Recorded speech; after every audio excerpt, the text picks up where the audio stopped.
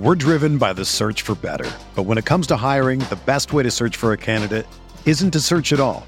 Don't search, match with Indeed. Indeed is your matching and hiring platform with over 350 million global monthly visitors, according to Indeed data, and a matching engine that helps you find quality candidates fast. Ditch the busy work. Use Indeed for scheduling, screening, and messaging so you can connect with candidates faster. Leveraging over 140 million qualifications and preferences every day, Indeed's matching engine is constantly learning from your preferences, so the more you use Indeed, the better it gets.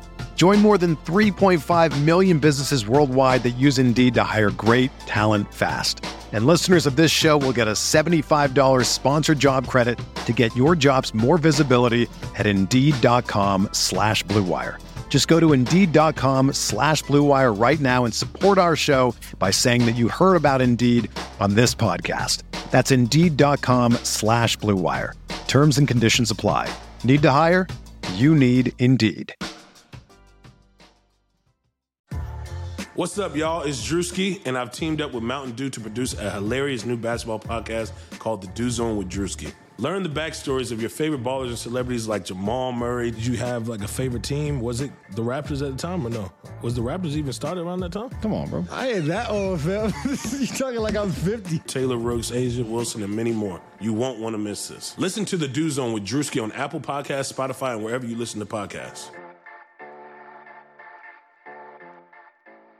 Support for this podcast comes from U.S. Bank. When it's time for a new credit card, the best ones do way more than just buy stuff.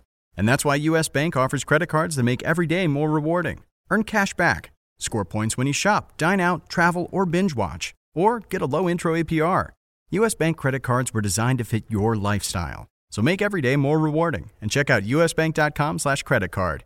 U.S. Bank credit cards are issued by U.S. Bank National Association ND. Some restrictions may apply. Member FDIC.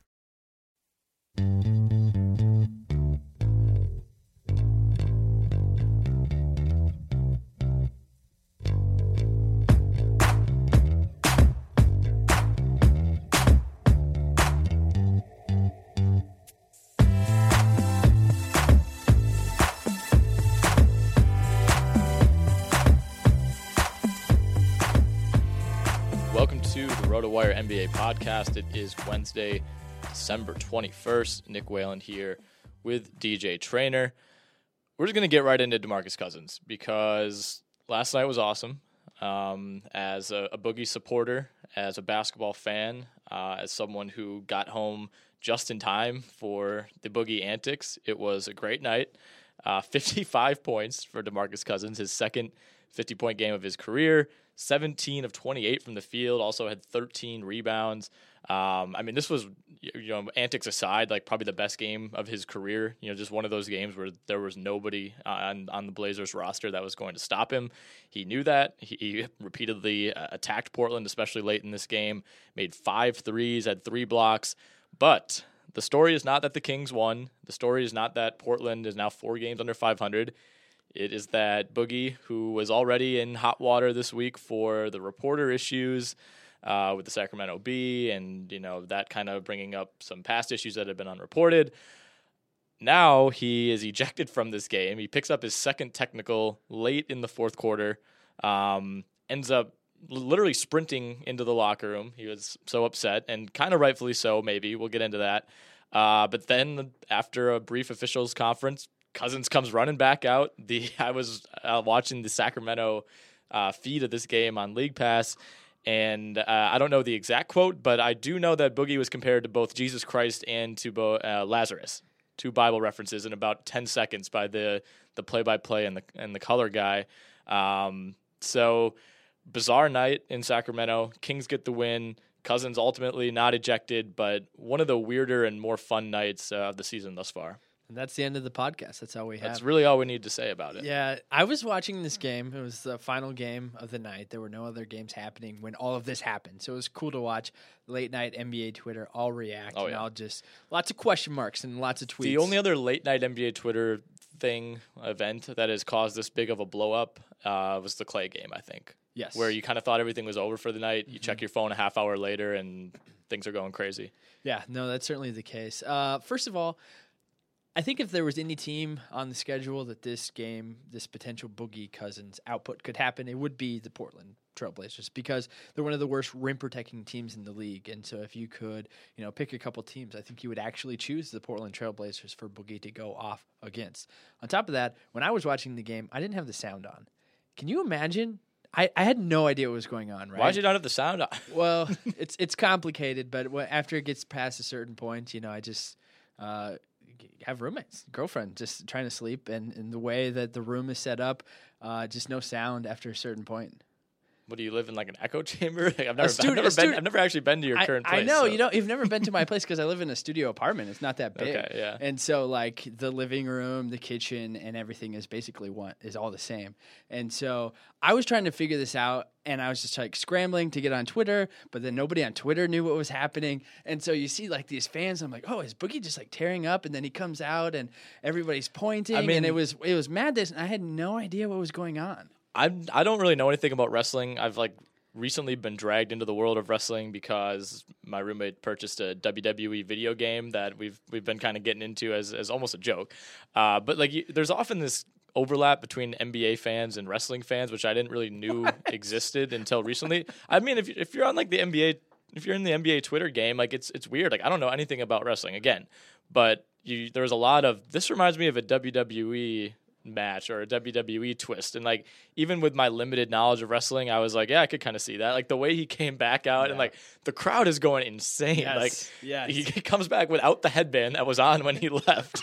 Like jersey's untucked. Like Garrett Temple ran over to him and was like, tuck your jersey in, man. Pointing at him. And like the game's just like right back on. Like there was not even really that much of a pause. Like Boogie's back. All right, we're back. It was hilarious. And then, of course, did you see the post-game interview? Yeah, didn't they bleep out, like, basically they just cut his mic. Yeah, they cut his mic. And he hadn't even said anything at that point. Yeah. Like, it was like a preemptive, like, let's just make sure we don't even have to deal with this. Like, he hadn't sworn. He hadn't even named, like, it was all, like, the whole rant, I think, was about Myers Leonard, but Plumlee was also guarding him. Like, he didn't mention either of those guys by name. Like, no, I don't think that's what it was about. Here's what I think it was about, and who honestly knows, is he's saying, this is getting ridiculous, man. This is getting ridiculous. I think it's the fact that because his mouth guard fell out, he spit it at him. Okay, so by his version of the story, it fell out, and the fact that they were so quick to get him out of the game without even like talking it over, that's what he was saying was ridiculous. Is that you doing that because it's me, when you actually you have a cooler head about the situation, you call me back, but you reacted to me and my reputation, not the actual action on the court. Now, obviously, the actual action on the court, blah blah blah, you can go off. Yeah. But his post game conference, I was into it. The sideline reporter was kind of terrified and ready for that to be over with right away. But yeah, they just like completely blurb or didn't broadcast. We got about 30 seconds in, and then it just cut out, and like the camera's still going, he's still talking, but you just couldn't hear any of it.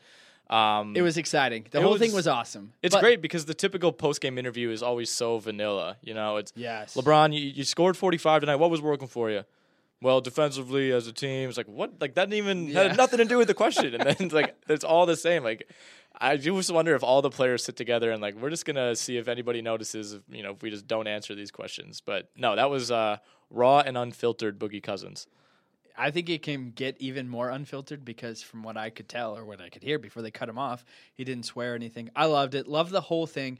And we always talk about Cousins leaving Sacramento. They love him in Sacramento. It's like we talk about him being a problem and him being an issue. If I was a Kings fan, I'm not even a Kings fan, and I love him in Sacramento. I think it's an interesting fit from a entertainment standpoint, and that really reached its peak last night.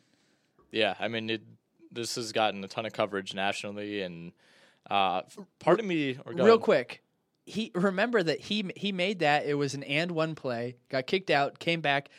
He shot the free throw and made it. Like, if I would ever bank on somebody missing a free throw, it would be after that whole ordeal. But he was on one last night. He was lasered in focus. It was amazing. Yeah, that's what I'm saying. Like, it was just one of those nights where everything was going in. Like, he was, like you said, 5 threes. Like, I mean, he's a decent three-point shooter, but he doesn't hit 5 threes very often. I don't know if he ever even has. I'll have to check on that. But even, some of the shots he was making, they were great spin moves, moves that he routinely executes. But, I mean, they were, leaning, not really looking at the rim. Everything's going in, one of those type of nights. And it kind of offset, it was a huge game from C.J. McCollum and kind of underscored the subplot of this game, which is that the Portland Trailblazers are not that good. I think we thought that they would be better. We talked about yesterday, when we were talking about coach firings or potential coach firings. Stotts isn't going to get fired. He's not in that category. But, this is probably the second or third most disappointing team in the league, right? I mean, and they're still right in the thick of it in the West, so you got to talk relatively. I mean, right now they'd be a playoff team. But, they've lost, 7 out of their last 8. Some of those losses, Indiana, Memphis when Conley was still out, losing big in Denver. They've allowed at least 126 in regulation in each of their last 3 games. This team has some major issues. Yeah, I completely agree. By the way, Cousins, this is the second time Cousins has hit at least 5 3-pointers. In 2 other games, he's hit at least 4. So, he does break out late at night when nobody's watching. Regarding the Trailblazers, last preseason, not this preseason, but last preseason, before anybody thought C.J. McCollum was this rendition of C.J. McCollum, I came on this podcast and we talked about, who's going to be some of the bad teams or who's going to be the most overrated teams. And I said the Trailblazers. That front court was completely unproven. We didn't know Mo Harkless. We didn't know Plumlee. All these guys that have really come together. And I said that they might be the worst team in the league. And now, for whatever reason, they were really solid last year. This year, not so much. This is more so what I was expecting. Obviously, I was expecting a team far worse. But you have to kind of sit down and realize, look on paper, see what they have, and realize, their 2 best players are in the backcourt, and those 2 guys can't defend worth a lick. Their record of 13-17 makes sense, and the only reason why we think it's somewhat disappointing is because, for whatever reason, they were, walk the wire last year and put together a few wins. But I'm not surprised. It was only a matter of time. I just don't think that this team is really built up to win a lot of games because they have so many weaknesses, and their 2 best players, arguably are playing the exact same position. It just doesn't work. Well, what happened to them exactly? So, let's diagnose it a little bit. I mean, they're 6th in offensive rating. They were exactly 6th in offensive rating last season, so nothing's really changed there. Lillard's been just as good. McCollum's been even better. But defensively, they've gone from 20th in the league to 30th. And the difference in rating there is, 6 points, which is a ton. To me, that's bigger than the drop from 20th to 30th. So, they were never a great defensive team by any means. But at the same time, they're allowing almost 10 points per game more than they were last season. What exactly is the difference? For the most part, this roster is the same at its core, and they added, you think, more depth. Well, here's the difference. It's Al-Farouq Aminu, who has not played most of the season. When he has played, he's playing. He's never been a big offensive producer, but you could say that he is the glue that holds this team together. I'm trying to see how many games. He's only played 12 games this year, averaging 24 minutes. Obviously, that back issue has been a pretty big issue. It seems like he's going to come back, and when he's finally at full strength, maybe in January, I would say, mid-January for sure, then we can judge this Trailblazers team. But I think the Chief, as they call him, might be the X factor for this team finding success.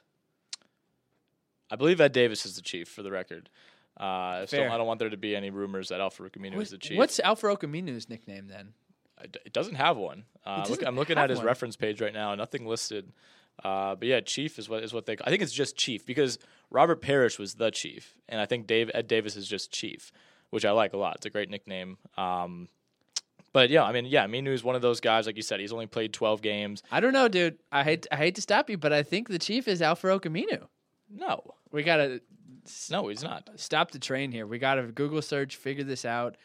I gotta. The Chief has arrived. Aminu brings experience to young Trailblazers on Trailblazers.com. He's the Chief? Yeah. I don't know. Wow, you've been living a lie. Al-Farouq Aminu is the Chief. Ed Davis does not have a nickname. I don't know. Yeah, I think you might be right. This is actually. This is shocking. Yeah. Yeah. Let's just take 15 minutes of dead silence and digest this. Yeah, R.I.P. to me. R.I.P. to me believing. One, R.I.P. to me believing that Ed Davis was Chief. 2, R.I.P. to me having the audacity to correct you on this so authoritatively and just be completely wrong.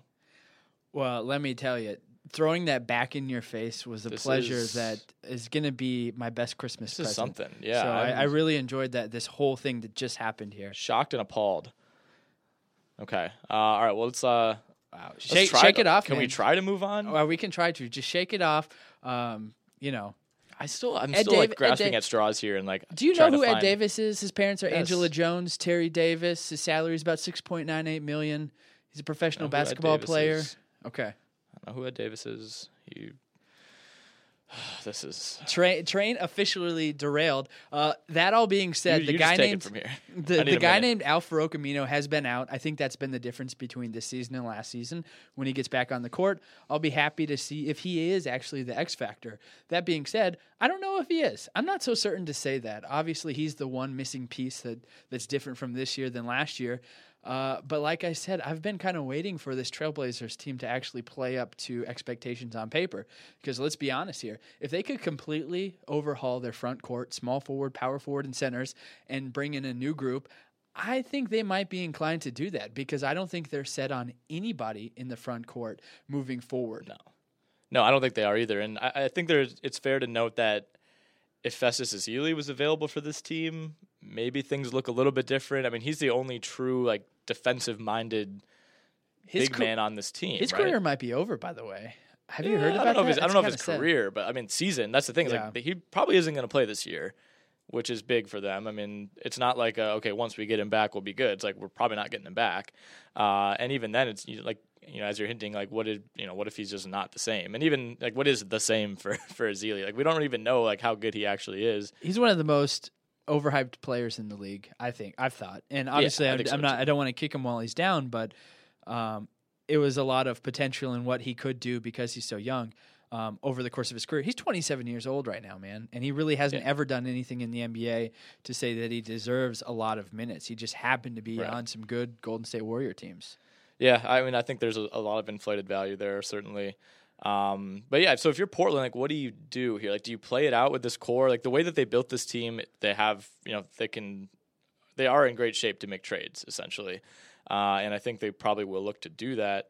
But, do you try to add like another, like a third piece to elevate this team? Do you kind of try to do like a 2 for 1? You deal some of these like extra wings, like maybe you include Evan Turner and try to get somebody back. Like, what do they need? You know why it's hard is because ideally you would add a high volume shooter as a power forward and small forward, and then you wouldn't have McCollum on the roster. It's hard to think of a piece they need because it doesn't work to have your two bulk shooters in the backcourt and then expect a third volume guy to come in and mix it up. There's no volume. That's the thing. Yeah, I think you need a defensive-minded four, right? Like that's kind of what this team seems to be missing. You need more than that. I would argue that Harkless, Aminu, and Plumlee right now, that's their number one focus on the court, and they're not getting the job done. I think you need more than that. I think you need somebody to mix it up on the offensive end too, because they're unable to exploit opposing weaknesses in the front court. They have nobody on their roster who can do that. And to be a good team in the NBA, you need to hit them with different angles. Trailblazers are unable to do that in this current edition of their team. I think they need to diversify and not add. Yeah, I think Lillard and McCollum are great. Like everybody loves both of those guys, but like they're not from a fan perspective. It's great. Yeah. If you're gonna play this style, like you have to have like two transcendently good players. Like it works in Golden State, and they obviously have Draymond and now KD, so it's not even the same. But like Curry and like before Draymond became Draymond, it worked for Golden State because Curry and Thompson were that freaky good. Like you have to still play Lillard similarly to how you play Curry on D, but it's not really the same. Like I think you're just kind of trying to play a game with pieces that you don't necessarily have. Long term, I don't know. Like I don't hate this pairing. Like these two can get you to the playoffs just about every year if you do a little bit better job of surrounding them with complementary talent. The question is, like, do you just kind of play this out and maybe like you think like, okay, even if we'll sink back a little bit, like maybe we get like the 12th pick and have a chance to add a pretty good asset? I don't think they're going to think that way. Well, I think we've talked about it a couple times, and I don't think it's any secret. The guys on their roster have been built and accrued to make a trade at some point this year. I think there's some pieces that a lot of other teams would really, really enjoy, where they could potentially bring in somebody that's very valuable.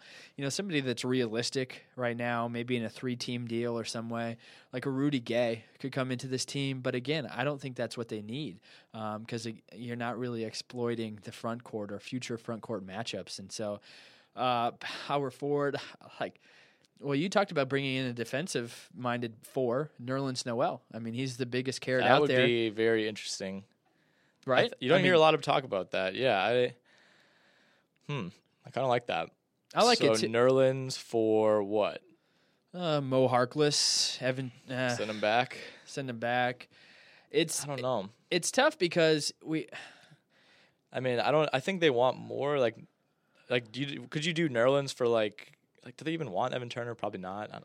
Mo Harkless is 23. He's averaging 12.5 points this year, and you're expecting that to continually rise. Alan Crabb. Money-wise, I don't know how you'd make that work. That'd be tough. Yeah. He'd be a decent fit in Philly if he was still on, a rookie deal.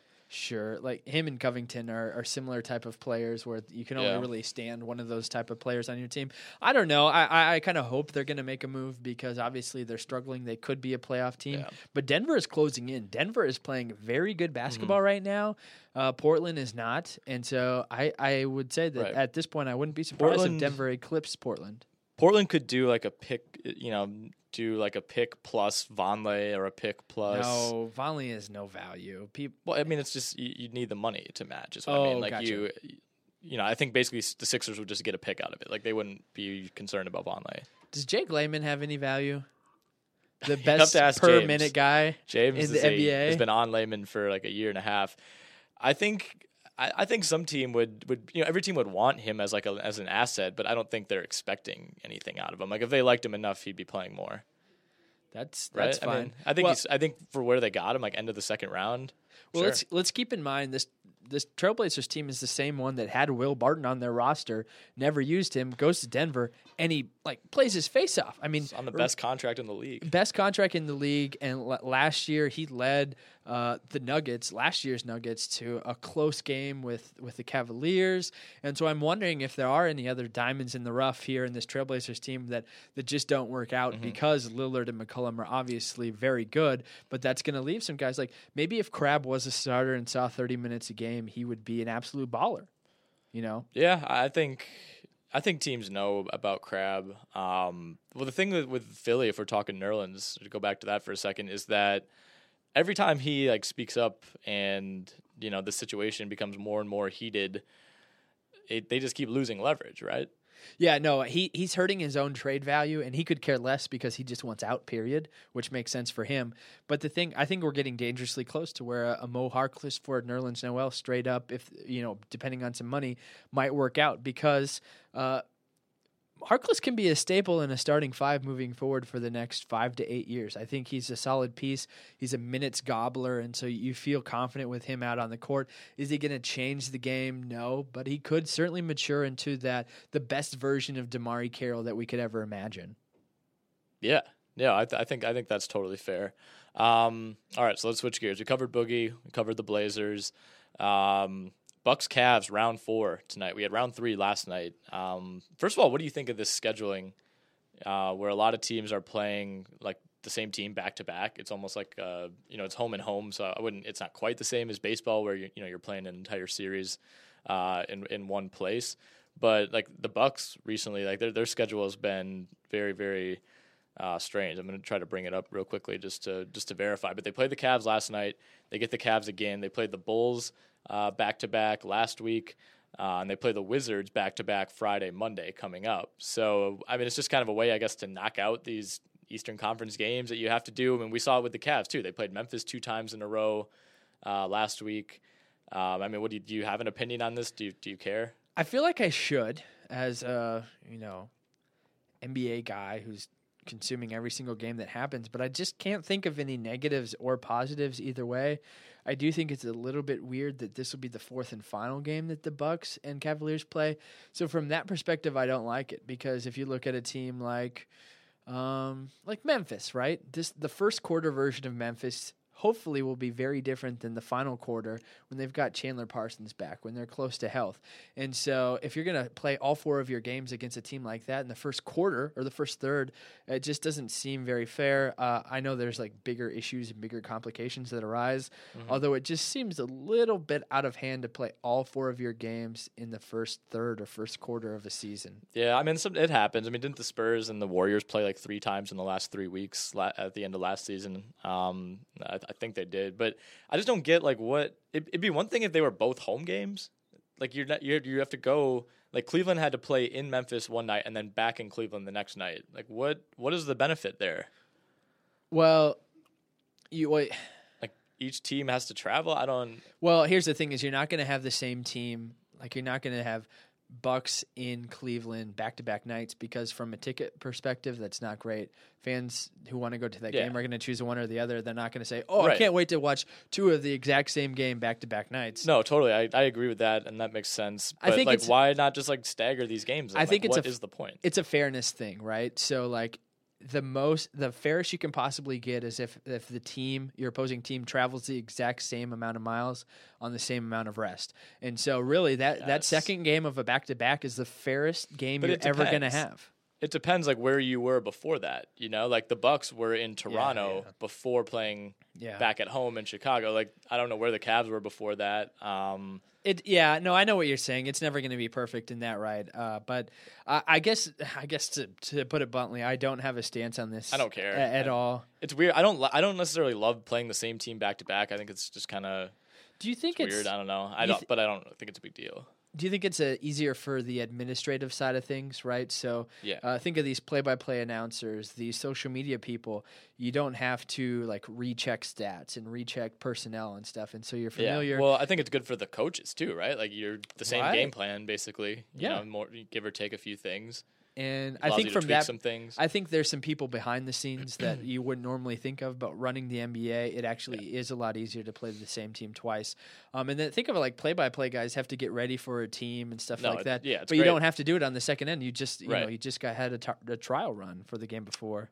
Yeah, I mean, it's just I would like to just find out why they do this. Like, I'm just browsing. I was on the Blazers reference page, so I'm looking at their schedule right now. They don't play any teams back to back. It seems to be like a Midwestern, like Milwaukee, Chicago, Cleveland, but like, Indiana like type Washington of thing. was involved with it. Yeah, I really don't know. I mean, it could just be a fluke. I just don't remember this happening last year at all. Right. I think this is a new thing.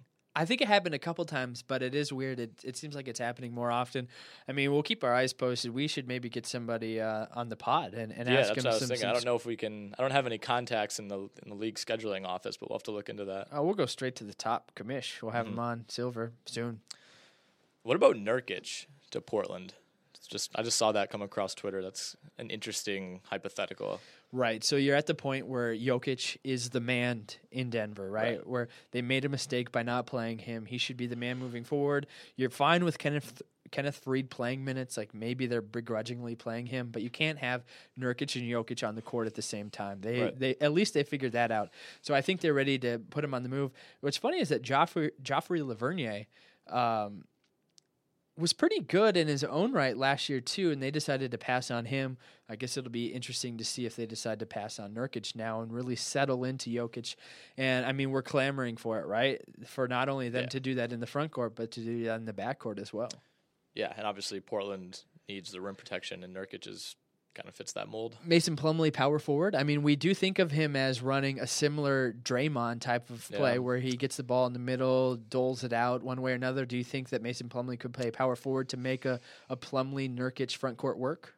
I don't think he can shoot it enough to do that. So, no, probably not. I mean, maybe for like short spells, you know, you can use it. His passing is a weapon, you know, but it's kind of, to me, it's like Monroe and Henson, like never played together at all last year with Milwaukee, and there was a reason for that, you know, is because neither of them can stretch, only one of them can defend, that type of thing. So I don't think they would do that, but like if it means Nurkic and Plumlee split the minutes like 50-50 at center, I think you could do a lot worse than that combo. Yeah. But getting back to Bucks Cavs, LeBron, I think, is playing way too many minutes. That's a discussion for another day. He played 47, I believe, last night. That was a crazy, crazy game. The Bucks have already beaten the Cavaliers this season. Have they beat them twice? I don't know. Only beat them once. I think they've only beat them once. Okay. But they play again on this back-to-back. on Wednesday. It felt like the Bucks won that game, and they ultimately went into overtime. Like, they were down pretty big for parts of the second half, and it looked like, the Cavs were kind of going to pour it on and close it out. But late run by the Bucks gets it to overtime. Jabari Parker played probably his best game as an NBA player last night, which was really encouraging. But LeBron was just too much. Did you see the shot? I guess we'll call it I think it was about a 33-foot three to put the Cavs up. And ultimately win that game. No, I did not actually see it. Was something. I was clamoring. Second time I've used clamoring on this pod. New record. Put it in. Malcolm Brogdon, reverse dunk over LeBron James. Not impressed. Come on, I know over LeBron. So the James, the big talk in the office this morning has been that Nick Whalen has a new nickname here in the office, Wet Blanket Whalen, because he's not impressed by Malcolm Brogdon. I mean, I'm impressed by Malcolm Brogdon. I wasn't impressed by that dunk. How could you not be impressed by that dunk? Like dunk of the year. Like, he barely got off. It looked like he barely got off the ground. He dunked it. What more do you want? Do we want to pull out the, could you do that? No, I couldn't. No, I could not do that. No, I mean, it was a great, great dunk. It was he didn't jump over LeBron and palm his face and, put a certain part of his body in his grill. No, LeBron challenged what he thought was going to be a reverse layup, and it was a dunk. I mean, it was a great, great dunk, but I feel like it was a little overhyped. Dude, we're out of sorts today. The Bucks and the Cavaliers play one more time this year. Oh, they do? Okay. February 27th at Cleveland. So, good. So the Bucks are currently, still play them again. So the season series is at 1-1. We don't know if Kevin Love, as of recording time, I don't know if he's going to play. He didn't make the trip to Milwaukee yesterday. This one, of course, is back in Cleveland. Doesn't sound like it's anything serious. Just I think he banged knees earlier in the week against the Lakers, maybe. But either way, I could totally see them resting him for this game. The bigger news is that the Cavs just lost J.R. Smith today for an undetermined period of time. Probably, RotoWire's Jeff Stotts gave some insight. He's always really good with this stuff. Broken thumbs, he said, typically cost players about 6 weeks or around 21 to 23 games. So, I mean, that's over a quarter of the season, which sounds about right, as far as these injuries tend to go. All of a sudden, the Cavs are pretty shorthanded. I mean, they were already shorthanded in the backcourt. You'd think probably DeAndre Liggins now moves into the lineup, makes them a little bit better defensively, but there's a huge, huge drop-off in the three-point shooting there. I mean, it kind of sucks from an entertainment perspective because I wanted both Warriors and Cavs at full strength, and I think Kevin Love's going to be good to go by Sunday. Yeah, we talked about it a little bit on yesterday's pod. Moving forward, though, DeAndre Liggins is not the answer, right? And so if you're going to play him or expect the same production out of Liggins that you would out of J.R. Smith, you're going to be fooling yourself. He's just basically a placeholder. The dark horse to actually see some value and to actually produce for me would be James Jones because he can replicate that three-point presence, that three-point threat in a way that nobody else perhaps on the bench could. Do you want him out on the court for major minutes? No, of course you don't. But to stretch the court and to actually come in and knock down threes, I'd be looking at James Jones and not DeAndre Liggins. But here's the thing overall. I'm going to just reinvest into Irving, James, Love, and maybe even Thompson to some degree. There's going to be no one-to-one comparison for production with J.R. Smith out of the lineup, similarly to the Clippers right now, where I don't think that any one new player is going to come in and see a lot of production. I'm just going to reinvest into Chris Paul, reinvest into J.J. Redick and DeAndre Jordan. I think that those players just take on more of the role, more of the opportunity, more of the shots because they can and because they know they have to. Yeah, I think, my original point of LeBron playing too many minutes, I think that's just going to have to continue. If the Cavs are going to keep winning, I think we're going to still see periodic rest for him. And the Cavs have just looked terrible anytime he rests, which is kind of funny. But, I think they're really not going to have a choice but to lean really heavily on he and Kyrie. I'm with you on James Jones. Like you said, he can't play more than 10 minutes, but I could see him being in there, kind of an offense-defense switch if it's a close game, that type of thing. We've kind of seen them, 2 years ago in the finals, he played quite a few minutes, and obviously injuries were a huge part of that. But, they do seem to trust him over a guy like Jordan McRae, who's basically fallen out of the rotation. So what's interesting to me is, do they try to find a replacement? Like I said, they were already shallow at point guard. Now they lose their starting shooting guard for a month and a half. Like, they don't seem to trust Felder and McRae. Birdman's out too. Like, he's done for the year. Like, all of a sudden they have like 9 guys that they really trust on this roster that's like super capped out. Yeah, and all these guys off the bench are old guys. I mean, I'm looking at the roster and I'm saying, oh, Dunleavy, yeah, he can do that. Oh, wait. Dunleavy's been terrible. Yeah, he's been terrible, and he's an old guy. You don't expect somebody like him to step up over a good chunk of the season, mind you. Step up in 1 or 2 games during a playoff series, sure. But we're not talking about that right now. So, I mean, Schumpert has to be the guy, and Liggins just needs to find a way. Do they go out and get somebody? I don't think you really need to, man. I mean, if this is an issue heading towards the playoffs and you know that you're going to be a little sparse at the shooting guard position, then sure. But let's be honest here. I mean, they don't need to be 100% healthy to still retain the 1 seed in the East. They'll limp along, and they'll be just fine. Yeah, I mean, they're going to get JR back right around the All-Star break, probably a little after, which is fine. Like that concern really isn't, that's not really that big to me. And like in some ways, it's like built-in rest. Like obviously JR is going to be working out and they're going to keep him in shape, but like in some ways, sitting out a fourth of the season, you could kind of, if you really want to spin it positively, is like, all right, and then he'll be fresh for the rest of the season. But I do think they're going to have to make a move. Like I don't know if it'll be as drastic as last season. When they brought, I guess it was 2 seasons ago already. They brought in JR and Shump. Last year they brought in Fry. Like I could see them bringing in a Channing Frye type of guy. Like the guy that I hear most often is PJ Tucker. Yeah, I would make love a ton him of sense. On this team. I think they'll look into that. The thing is, like, who is expendable for the Cavs? Like, they don't have that Anderson Varejao. They don't have that Mozgov guy who is just like screaming to be traded. Like, would they be willing to part with Shump? Like, these guys are all like so tight now that I think you have to start considering that. No, you're right, and that was a question that you posed to Chris Fedor when we had him on not that long ago. It's they do need to add some point guard depth or some shooting guard depth now, but LeBron has got all his buddies, and he's got to cut one of the buddies out of the pack. For me, it's Jordan McRae. Chris also talked about they've been talking him up and trying to get his trade value out there, and I immediately responded with, well, they're talking him up, but because he doesn't have anything to boast about to begin with. So for me, it'd be Jordan McRae. He's sitting in the point guard and shooting guard positions, and he's not able to help him now when they actually not able to help the Cavs now when they actually need the help at that position. So he would be the expendable guy for me. But like, what does he get you? Like, he doesn't get Nothing. you PJ Tucker. No, I don't think that he gets you anything.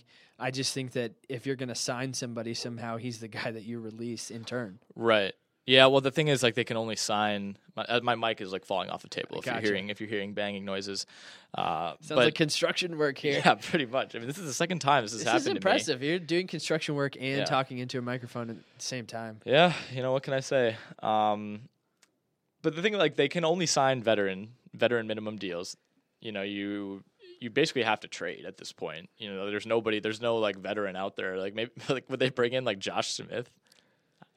Ooh. Maybe. I don't think so. I don't think they would. But what I'm saying is, like, it would, if you're going to add someone via signing, like, one, it has to be someone who's a free agent. 2, it would have to be someone who is taking the minimum. So, that's really the extent of it for them. Obviously, they're not going to move Kevin Love. They're not going to move Kyrie. They're not going to move LeBron. Like, that's so much of your salary. Like, to me, Shumpert is kind of the guy, and like, he's playing so well this year that I don't think they want to trade him. He's really tight with Kyrie. I don't think they want to mess that up at all.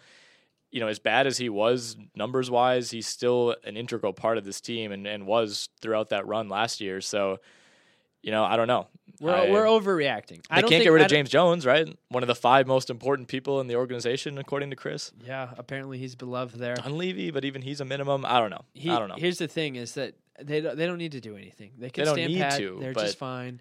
That they do need to. If they want to win again, they need to. Well, if we want to talk about teams that actually need to do stuff, it's everybody but the Cleveland Cavaliers. So we need to talk about Toronto. I think they know, though, like, they haven't countered the Durant move. Like, their counter to that was we signed Mike Dunleavy. Well, yeah. Tit for tat. Yeah, tit for tat. That's one of those, like, you could talk me into who's better, Dunleavy or Durant. I don't know. Well, I tell you what, the strength that Cleveland has over last year's Warriors team, they still have it on this Warriors team. Rebounding, inside presence, they still have that major stronghold. So you can talk about matching, but Why do they need to match when they already have the edge in the same area they had the edge in last year's playoff series where they won? Because Durant just changes everything, right? It's like if Harrison Barnes makes probably literally one more 3-pointer in that series, Golden State probably wins. Durant is that's the upgrade. Is you take out Harrison Barnes and you insert the third best player in the NBA. It's absurd. It really is an absurd scenario. Well, then happened. what would your counter be? Do you think that they brought on Dunleavy thinking that he could provide some pesky defense against Durant? I think he was just a shooter more than anything. I think Dunleavy was brought in for this occurrence, where either Fry or JR or somebody like that goes down, and now he's your guy that you don't have to throw. It's not you don't have to play James Jones 20 minutes. I think you still like Dunleavy over him. There's not a counter for Durant. It's like, what can you really do? I think PJ Tucker's probably that guy because he's such a monster defensively. Mm-hmm. But at the same time, it's like he's maybe not a minus offensively, but he's just neutral on offense. Yeah, no, that's what you'd be looking for. I mean, the Cavs need neutral guys on their team, right, because they have so many big positives in Love, Irving. Well, that's the thing James. Is with. Obviously you have LeBron, Love, and Kyrie to carry the offense, but even if you get a guy like Tucker, how much can you play him? Are you playing him 40 minutes and he just shadows Durant? Yes. Yes, you can. So? No, he has sucked up minutes over during his career in Phoenix perfectly fine. I think he'd be great for this Cavaliers team because he gives you so many minutes. And like you said, he's just kind of like a neutral guy, a positive on defense and a 0 on offense. But that's okay. That's what this Cav team needs. I think he's exactly what they want because he can soak up so many minutes. You talk about J.R. Smith, you talk about Schumpert, and the issues with those guys is they're not really like P.J. Tucker where you feel confident having them on the court for the whole game. P.J. Tucker in that regard is actually a little bit more reliable than either Smith or Schumpert are because those guys are basically, if you could combine those two players, that'd be awesome. But they're two opposing polar opposite type of players. What this team needs is 2012 Shane Battier. He would be the perfect guy to complete this roster. But he's running karaoke competitions down in Miami. Christmas Day games. We got Warriors, Cavs. That's the big one. Celtics, Knicks, Bulls, Spurs, Wolves, Thunder, which all of a sudden doesn't look all that great, and Clips, Lakers. So rank these 5 games in terms of the ones you're most excited for to least excited for. I can go first if you want to think about it. I want you to go first because I want to figure out how I want to formulate this hot take. Okay. Warriors, Cavs 1. No question about that. No matter what happens, it'll be interesting. I think Celtics, Knicks 2. Any chance I get to watch Porzingis, love doing that. Wolves, Thunder 3. Bulls, Spurs 4. The Spurs, I feel like are just going to run through the Bulls. And then Clips, Lakers. Just because, without Blake, the Clippers just aren't quite as interesting. And the Lakers are fun, but, this will be the last game, and I'll probably be half asleep at that point. I'm not going to rank them because I have this hot take I want to give. I have a feeling at the end of Christmas Day, as we head into the 26th of December, we're going to look back on that Warriors and Cavaliers game and say, oh, man, that did not live up to what we thought it was going to be. Because, like we talked about on yesterday's pod, if the Warriors get up by 10 points at any point, mail it in. It's over. The game is over, and we could get to a point where all your stars are resting for the entire fourth quarter because, again, the Cavs have the ring on their finger. They have nothing to prove. Yeah, I could see that happening. Honestly, if I had to bet on what scenario happens, I feel like Warriors semi-blowout win is what I think is going to happen. Yeah. I think a lot of people probably feel that way. But I'm glad the game's in Cleveland. The environment is going to be awesome. I want to be clear, though. I think that the Cavaliers will give the Warriors a good finals series. But in this particular game, when you have Love not at 100%, you don't have J.R. Smith. Maybe they need to add somebody that they'd have during a playoff run. I just don't think the Cavaliers are mentally up and ready for this game, and they'll be mentally ready to let it go if it gets out, 10 points or so, just because it just doesn't matter as much. Yeah. So you don't want to make it look like you're scratching. You kind of want to play it cool. I feel like there's we don't need this type of thing. This is like the skills competition at the All-Star game. If you miss the first couple passes, then you just play it cool, I'm the coolest guy in the room. I don't actually care about this competition. Right. But make no mistake, those guys care until they miss a pass or mess up once. I wouldn't question the Cavs level of caring. I think they really want this game. I just think, I believe that they believe they're going to win. Me as an observer, I don't know. It'll be interesting to see, one, if the Cavs end up holding anyone out of Wednesday's game against Milwaukee or Friday's game against Brooklyn. I mean, home to Brooklyn on Friday, I think you would hope you could win without Love and or Kyrie or LeBron, just to kind of keep them fresh. But obviously with the day off Saturday, you don't necessarily have to do that. The one thing about this game that the Durant signing, really ups the stakes and ups everything for Golden State. But it's not a true rematch, Like this Golden State team isn't coming back with the same, they have this extra weapon now where it's like, well, hey, come on, guys, this isn't fair. Like I thought we were going to run it back, and now you're adding this guy. I think that just, if you're the Cavs, it's like, all right, even more motivation. But, it's not necessarily a true rematch. That's fair, but let's make no mistake about it. Kevin Durant has his own little rivalry with LeBron James and the Cavaliers because of a couple of finalists ago. I'll tell you this, Nick, before we get out of here. I'm excited for it. I just won't be surprised if it's a blowout. Very excited to sit down on Christmas Day and enjoy this basketball. I hope all our listeners are too. Yeah. Final note. I read a really sad tweet today. Really brought a tear to my eye. This is from Al Iannazzoni. I hope I'm pronouncing that correctly. He works for Newsday. He was, with the Knicks today at practice and said, Derrick Rose said he doesn't care if he makes the All-Star game. He'd like the week off. But he also said he will be voting for himself. Come on, just dude. The fact that Derrick Rose believes, I don't know, I might be able to sneak in here. That's tough. That's tough news. Not surprising, but tough. Get out of here. I don't even want to talk